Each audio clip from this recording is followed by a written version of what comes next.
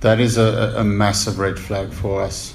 Me as captain, interim coach, even Corey as the interim director of cricket, it needs to be resolved as soon as possible, because we need to make decisions that influence the team positively, but also from a point of view that you have trust in people coming to work for more than a period of just a month. The coach can't hire someone for a month, because in 2 months' time someone else the team director might decide completely something different. So the most important thing that needs to happen right now is clarity, and someone needs to make decisions. Director of cricket first, and then filter down through so everyone else can make decisions.